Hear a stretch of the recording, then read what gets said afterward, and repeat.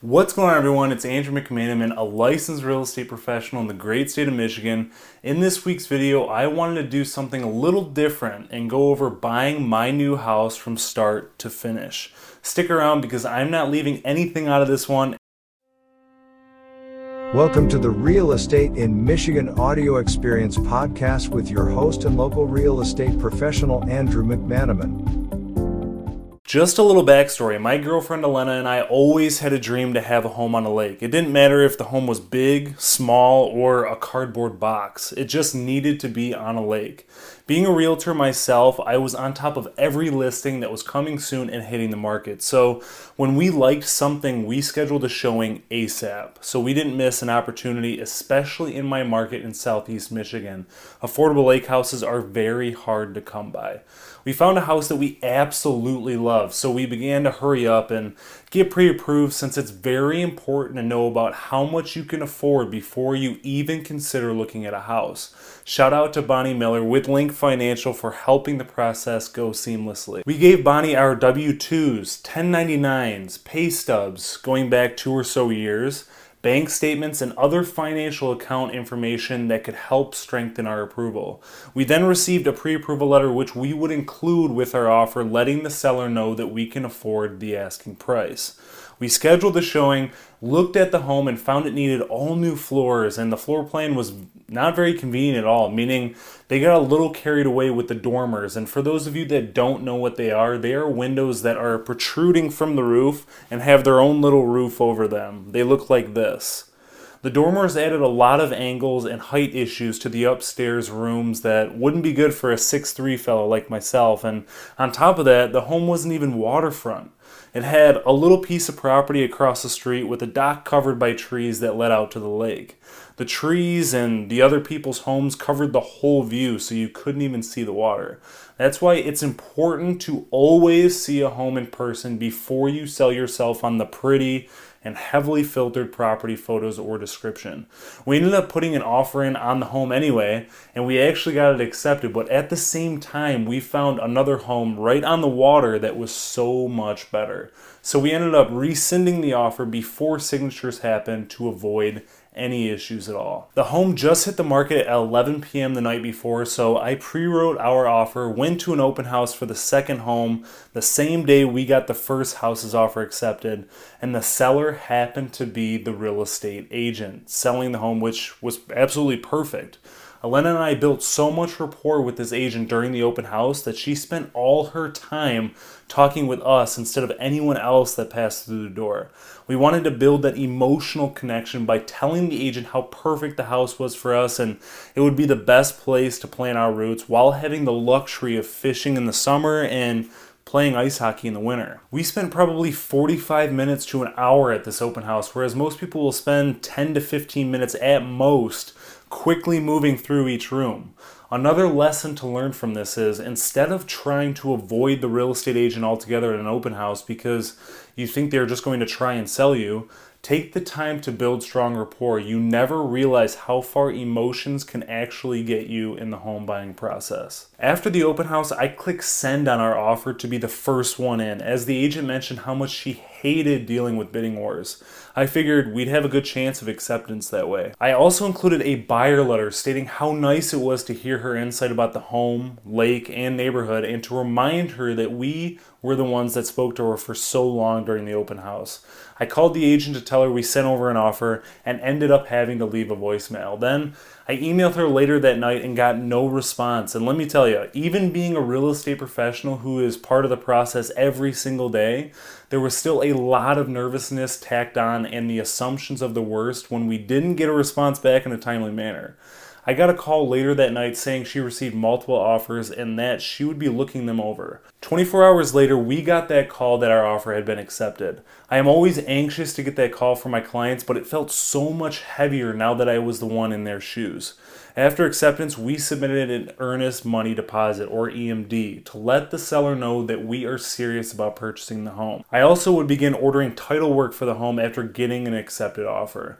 They will receive all the signed documents to begin the process. In the simplest terms possible, the title company reviews title, issues insurance policies, facilitates closings, and files and records paperwork. Shortly after, we got our home inspection scheduled a few days later. Shout out to Points North Home Inspections and Action Home Inspections, Inc. for doing a full home inspection and well and septic inspection. Jake Baker with Points North Home Inspections actually bought Elena and I 2 camping chairs as a gift for the new home. He must have known that the couch would take 1 to 2 months to get. It's important to do all your due diligence and to ensure you're not overlooking any catastrophic issues with the home that would cost you a lot of money. When the listing agent and seller says something works, that doesn't mean you should nod and move on. Their definition of working and yours could be very different. As a new home buyer, you expect everything to work as it should. As a veteran homeowner who has been living in the home for, let's just say, 15 plus years, their definition could consist of a lot of duct tape. After a few back and forth conversations and agreements to cover certain repairs and maintenance items, we were satisfied with the inspection and were ready to proceed.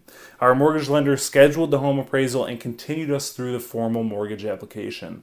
Everything was conveniently digital, and whenever there were questions, Bonnie was there to answer them. It's not that we didn't know the answers, it's the fact that some questions could be answered a couple different ways, so we wanted to make sure we marked the correct response to avoid any future issues, and of course, this application is extremely personal to the individual, that not every response is the same. So the appraisal ended up coming in $23,000 over the listing price and $12,000 over our offer price. In our scenario, we offered $11,000 over asking price, knowing that comparable home sales in the area supported our higher offer price.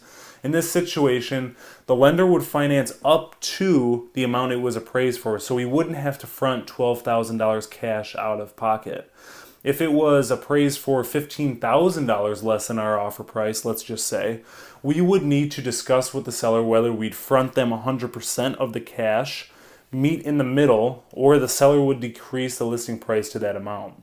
Having an appraisal come in high like that avoids the discussion altogether. After the appraisal came back, the mortgage lender had a few conditional approval items to take care of. For example, they will verify your employment, look at your income, credit report, etc.